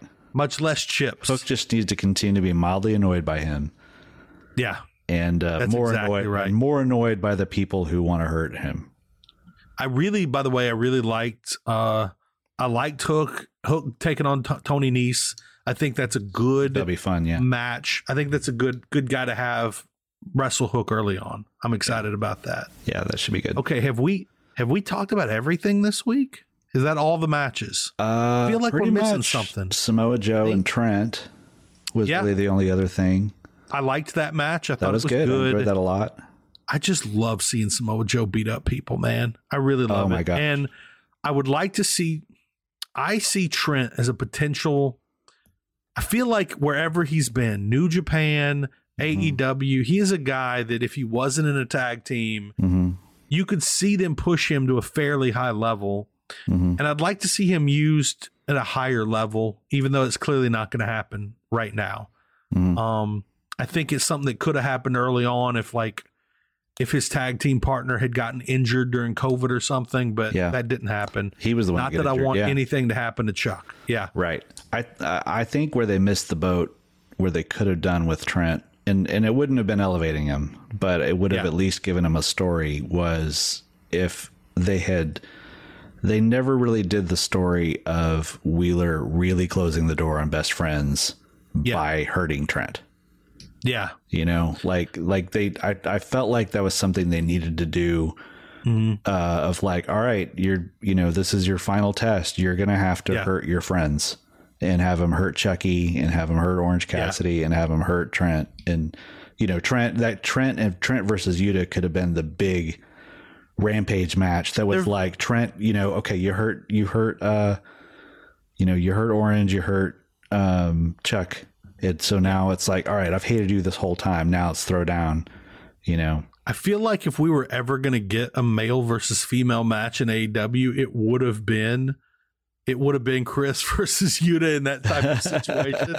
There've been a lot of matches there've been a lot of storylines they could have had with Best Friends that they haven't, such as a story where Trent is so put out by Wheeler Yuta that he chooses Roppongi Vice and then they face off, and we never quite got that either.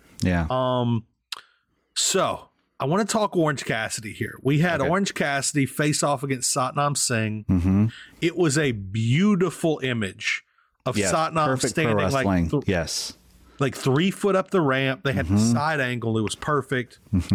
But then we had them further establish that Orange Cassidy's a stupid human being. I like the kicks, but I like the kicks against men who aren't going to fucking murder you. Like, it was clear this was going to happen. He got launched to the moon. Right. And I guess Orange is still injured because we haven't seen him wrestle in a while. And he was a top guy for a while. He was beating top guys. He beat pretty recently Adam Cole. He beat Chris Jericho multiple times, including in that Satsuma Tsunami main event, or whatever that was called, and Mimosa Mayhem. And now he's just kicking the wrong dudes, man. Kicking the wrong dudes. Yeah, he's just fearless. But how long ago was it we were seeing him in a cast every week? I think it must be he got hurt in recovering. Yeah, it was November, wasn't it? Did he get hurt in the ladder match? Oh yeah. Well, that's a long time. I think that's when it was. Well, yeah, my God, it's now been that's 7 months. That can't be right. Okay, so was it a Revolution? Yeah, it was the Revolution ladder match. That's where he got hurt. That's right. Yeah. Okay. So there you go. Yeah, we're pretty far along. Yeah. All right. Should have been on Dynamite this week. Or do you want to talk about? Okay, let's talk about should have been on Dynamite. We can throw Dark and Elevation in there. Yeah, I just threw some of the Dark and Elevation matches from last week because Minoru Suzuki beat up QT Marshall. I'm going to be honest with everybody listening. Yeah. I've not seen Dark or Dark Elevation, and now I'm upset that I'm looking at the matches you have listed. Minoru Suzuki versus QT Marshall. I want to see that because I want to see him hurt QT. Kazarian, Top Flight, and the Hardys versus Private Party, Angelico, Blade. By the way, how did Angelico survive the cuts? Right. Who knows? And Jack Evans didn't. That's interesting. I don't know. Caster, that's a good match. Statlander versus Julia Hart, I really want to see. I want to see Dark Statlander just murder this poor creature. That's the downside, though. She did not. It was a back and forth match. It drove me insane. Ridiculous. Yes. That is ridiculous. That should be a murder. Yeah, it should have been because a murder, and it was not. Not only Chris Statlander's established as a legit title contender who wrestled Britt Baker hard for the title, Julia Hart has been pouting for 18 solid months. Right. 18 months, ladies and gentlemen. Right. I'm never wrong on these times. And is not she is still in that level. She is at that level of greenness where she moves in Matrix time. She moves in slow motion. Yeah. She does moves beyond an arm bar. It was Chris should murder her. Yeah. She did not. It was really annoying. How was Takeshita versus Brandon Cutler?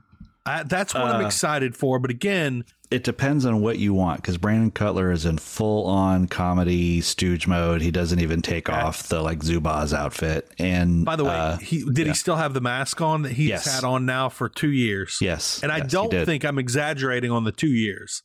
It's maybe he's had that mask on a year now. It's been a while. So yeah, for Takeshita or Takeshita, as I wrote it down. Is like I know, like I have any idea. I'd spelled it out for myself. That's Takeshita. The way. There you go. Yeah.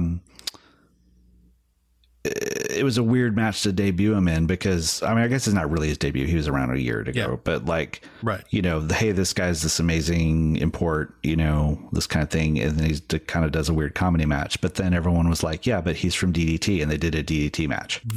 There you go. So as long as I think you're going in with the right expectations, then it'll be fun. And then this week on Elevation, he does a match with Tyler Rust. Oh, okay. That's a little more serious. So he gets to show off some more stuff there. For anybody that wonders, the reason I have this new job is at the beginning of this week, I literally traveled cross country, had stuck on a plane for 7 hours on a tarmac, traveled back the next day, recovered the next day. I have literally...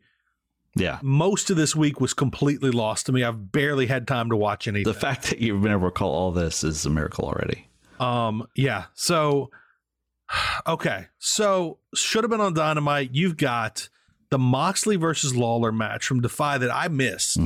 I was so excited for this match. Yeah. I was excited because there's so much wrestling that comes on things I don't have. Yeah. And I'll watch them through questionable ways. Sure. A lot of times you got to reload feeds and all that. And this, I'm like, I can watch this on my 65-inch screen. Right. I already have Pluto TV because they have a full-on Addams Family channel. I watched a lot right before Halloween. And I'm like, this is perfect. Yep. Clearly, they were not ready for the excitement they instilled in people like me, who realized all of a sudden, I've heard nothing but good things about Defy. My buddy Junior Horseman is always loving life at Defy Wrestling, and Swerve is on it, and Nick Wayne is on it, and all these, and Moxley. Everybody tuned in, and they were not prepared for it. They broke Pluto TV, Kevin. They completely broke it. Yeah, I couldn't watch it on my TV app. It wouldn't load it. I couldn't get my laptop to play it on the browser. Oh, wow. I got it to play on my phone, and then finally I remembered I had an iPad, and I pulled it up on the iPad, and it played. Genuinely curious, was it just getting into the Pluto app, or was it the actual, that channel? So it was mostly getting into the Pluto app. I could not get the Pluto app to load on my TV. That's weird, because it would just show the little Pluto, really well for me. It would just show the little Pluto graphic, and then it would freeze, and then it would just never do anything. That tells you right there how many people they brought in. Might have been, Because look, Pluto isn't. Look, they probably, I mean, it's not like it's Hulu, but they genuinely have, like, a lot of people use it because it's free and there's real shows. There's a lot of programming. Enough wrestling fans wanted to see Defy that I think that's why it didn't work, because you were having that trouble. Sam from Power Bombshells was having trouble. I might have to try it again. And like, for instance, I did watch party things for Discovery, and this Halloween I did a number of Halloween watch parties for old fans that wanted to do some Halloween stuff. And I got, what we did is we got together and we watched things on Pluto, and it worked well for everybody. And so that's why I'm harping on that, and that it's not, I'm like, oh, give Pluto a chance. It's that Pluto's always worked, and it didn't work this time because everybody was wanting to see this show. Yeah. And that just tells you how popular indie wrestling is when the right. And then the show would freeze every once in a while too, and I'd have to reload it. That eventually, that's what ended up killing me. I watched 2 or 3 pretty good matches. Yeah. I saw the Big Damo match. I watched the Nick Wayne Swerve match, and finally it froze, and it just Bollywood Boys match was good. Yeah. It was overall a really good show, but like the last time I think it froze for like a half hour, and I eventually fell asleep. Yeah. I finally figured that if I changed to a different channel and switch like a back, different Pluto channel, and then switch back, it would load again. I didn't even think so I had to do that a couple of times during the match, but it was a really good match. It's worth that. It's worth going out of your way to see. It's exactly what you'd expect.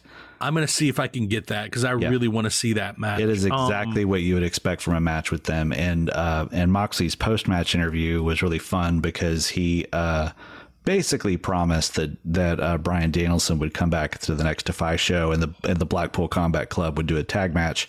But then he kind of said, I think I just got in trouble with Tony if he hears I just did that because I booked my own stuff. But how fantastic is it that we live in an era where the biggest, arguably one of the biggest stars in pro wrestling can just show up on these indie shows, right, and do a real match. Do real matches, and guys like Swerve can just show up on these shows. Yeah. And the thing is, in previous generations, all these AEW people would be completely locked down, and organizations like Defy could potentially be dying because of that, because they couldn't get the big stars. But now all these people can wrestle everywhere, whether AAA, just everywhere. And I love it. Feels like the territory days, like when you would have your local guy, and then Ric Flair would come to town. Yeah, and Ric Flair would take the local guy to a time limit draw, so that you knew our guy almost had him. He almost had him.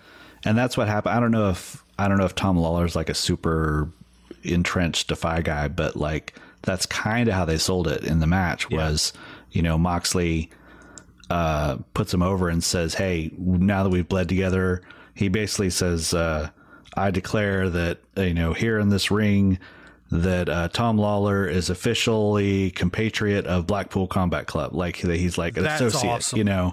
Like he's not in the thing, but patch. He needs a patch, little patch on his jean shorts. Yeah. So my should have been on Dynamite this week, and I'm almost embarrassed to say it, was Hey EW. Not Hey You. The show. Hey You. Hey You. This week. Speaking of reading, the way they're not supposed to be said. Yeah. Listen, I wasn't even going to watch this show, and I don't remember what caused me to play it. But I watched it because you texted me and told me to watch it. I loved it that at the beginning, the host, whose name I can't remember, RJ City, which that's not a name of a person. It's a place. RJ City is grilling Britt Baker on dental terminology and dental practices, which I loved. Yeah.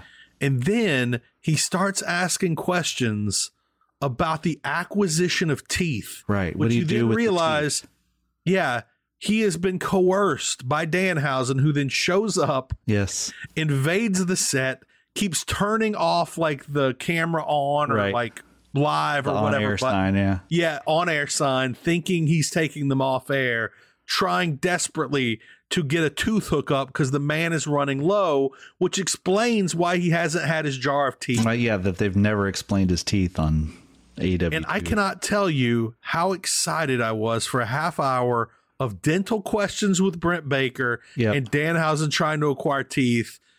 It completely changed my view of this show, and now I'm going to try it much more often. Did you enjoy that? Did you get what I liked about that, Kevin? I actually really did enjoy hearing Britt Baker just talk dentistry. Because she just completely shifted modes where she actually literally was explaining to him how to take good care of your teeth. Yes. And the kind of things she sees and things like that. Yeah. You learn the difference between a DDS and a DMD. Right. So, yes. Like so many different things you learn. And I love how she pointed out that there's two dentists in wrestling. One's successful, one's not. And the successful one is a DMD, and the not successful one was a DDS. Simple she also had a great line where he talked to her about being a role model. And I actually really love this line where she said, I'm a role model to anyone who has a dream and then decides they have two. That is awesome. I love that. That is awesome. And she was like, you don't have to choose. You can just work hard and do both. A lot of times in larger sports talk, we talk about Brock Lesnar, mainly on my radio show. And the fact that Brock Lesnar is a national champion wrestler, a world champion in UFC, headlines WrestleManias, headlined UFC 200, and walked on to the Minnesota Vikings and was going to make the scout team if he stayed. Yep. And what a human being he is. What a rare athlete. The fact that Britt Baker is a really good wrestler, like one of the standout personalities, one of the superstars of AEW, and a full-time dentist is not quite discussed enough, in that she is the most aspirational person in the organization. Right. Because either one of those two things, you're a success. You're an overwhelming success in life. And she has done both while putting up with Adam Cole's bullshit. That is a truly phenomenal human being. He's the trophy husband. Yeah, that's right. That is exactly right. Even though he needs to take a few more vitamins, say a few more prayers. Those arms are not looking good. Yeah, the spray tan abs aren't working. Yeah. But literally, that is a really fun interview, and that is really worth is, checking out, people. Yeah. And now I want to go give RJ City a chance on some of these others. I'll have to watch them. I have a feeling they're not going to be that good. No. Probably not. No, I mean, like, God you're bless just him. like, no. God bless him. I mean, he is pretty funny. He's funny. But she's just trying too hard to be Zach Galifianakis. There you go. That is fair. And hopefully that's something he'll work out over time, because everybody takes a little while to get your gimmick right. There's a pretty good YouTube video on who Danhausen was before he was Danhausen and the slow evolution of his gimmick, how it took a couple steps to get to the Danhausen now that everybody just kind of intrinsically likes. Yep. When I thought everybody would see him as really effing weird. Right. But apparently most people kind of dig him. They kind of get into it. Yeah. Okay. Now let's look forward to what's coming up this week. We've got, I'll start with Chris Jericho versus Santana. Of course, there's going to be a 18-week build before we get Chris Jericho versus Eddie Kingston. Right. And are you excited, Kevin? Are you as excited as I am that we are, I guarantee you, for the next month, going to see Eddie Kingston looking like the Mummy? He is going to be full face wrapped. Yes. It is going to be awesome. And I hope we still see him attempting but failing to consume lots of cake and catering. I hope he has 0 eyebrows. Like after they made the joke about his finely groomed eyebrows. They have to. Yeah. They have to. He's got to get rid of them. Have to. I'm really glad I'm not the only one noticing those eyebrows, by the way. Yeah. Also, Britt Baker, who was she? She was throwing Ruby Soho under the bus, talking about how she's going to go, how she's got a date with Ruby Soho's favorite place catering or something like that. Yeah. And I enjoyed that very much. Yep.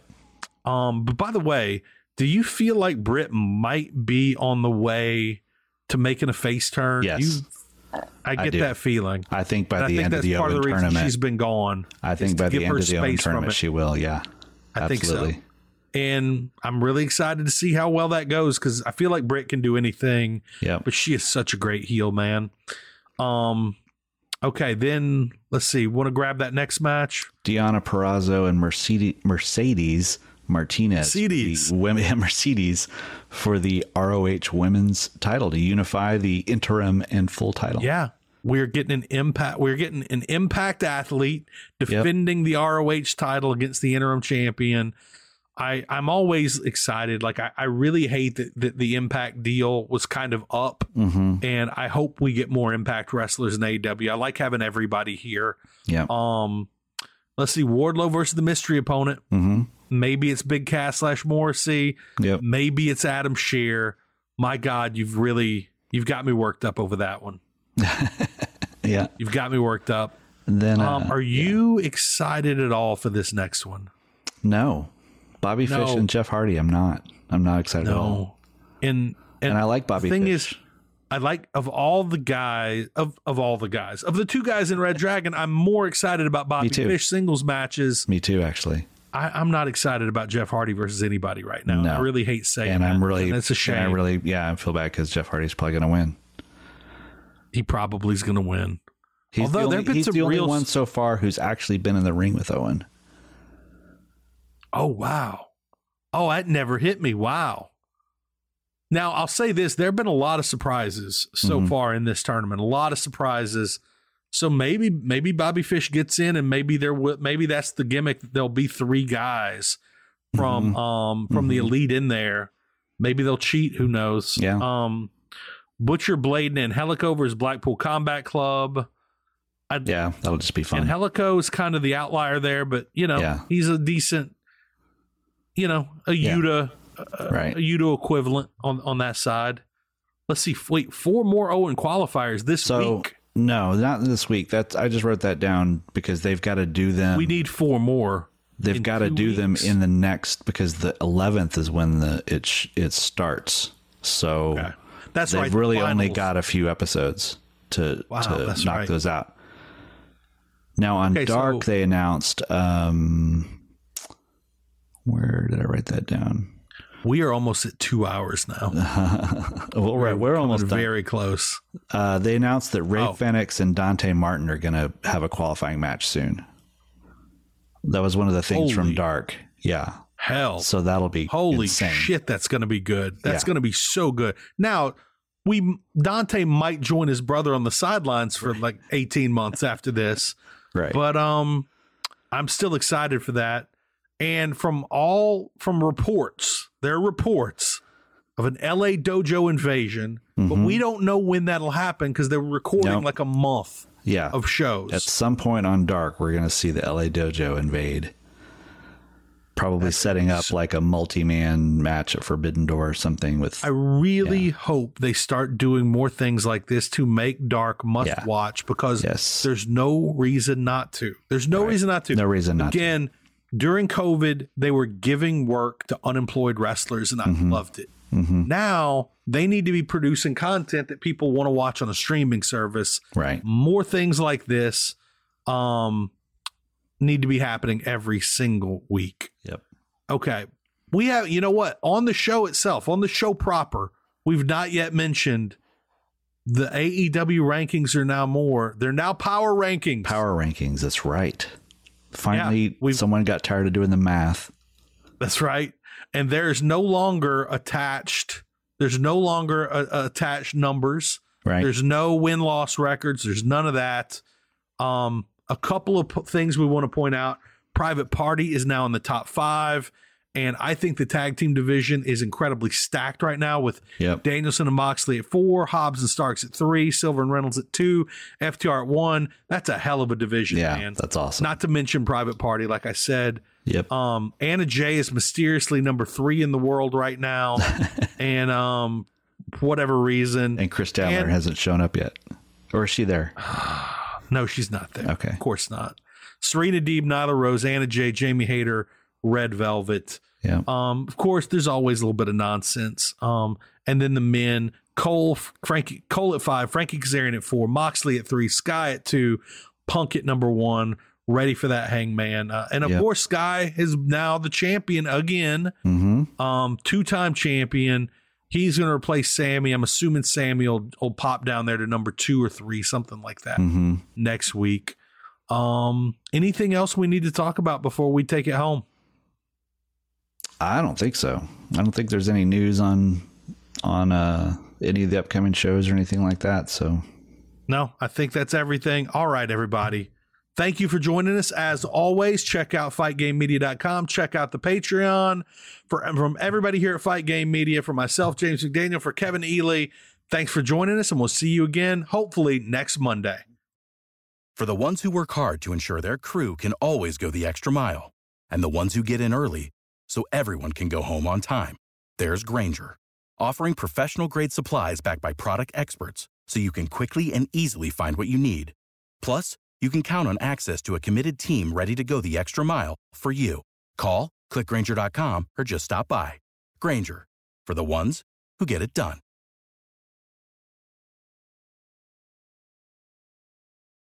When you need mealtime inspiration, it's worth shopping Kroger, where you'll find over 30,000 mouth-watering choices that excite your inner foodie. And no matter what tasty choice you make, you'll enjoy our everyday low prices, plus extra ways to save, like digital coupons worth over $600 each week. You can also save up to $1 off per gallon at the pump with fuel points. More savings and more inspiring flavors make shopping Kroger worth it every time. Kroger, fresh for everyone. Fuel restrictions apply.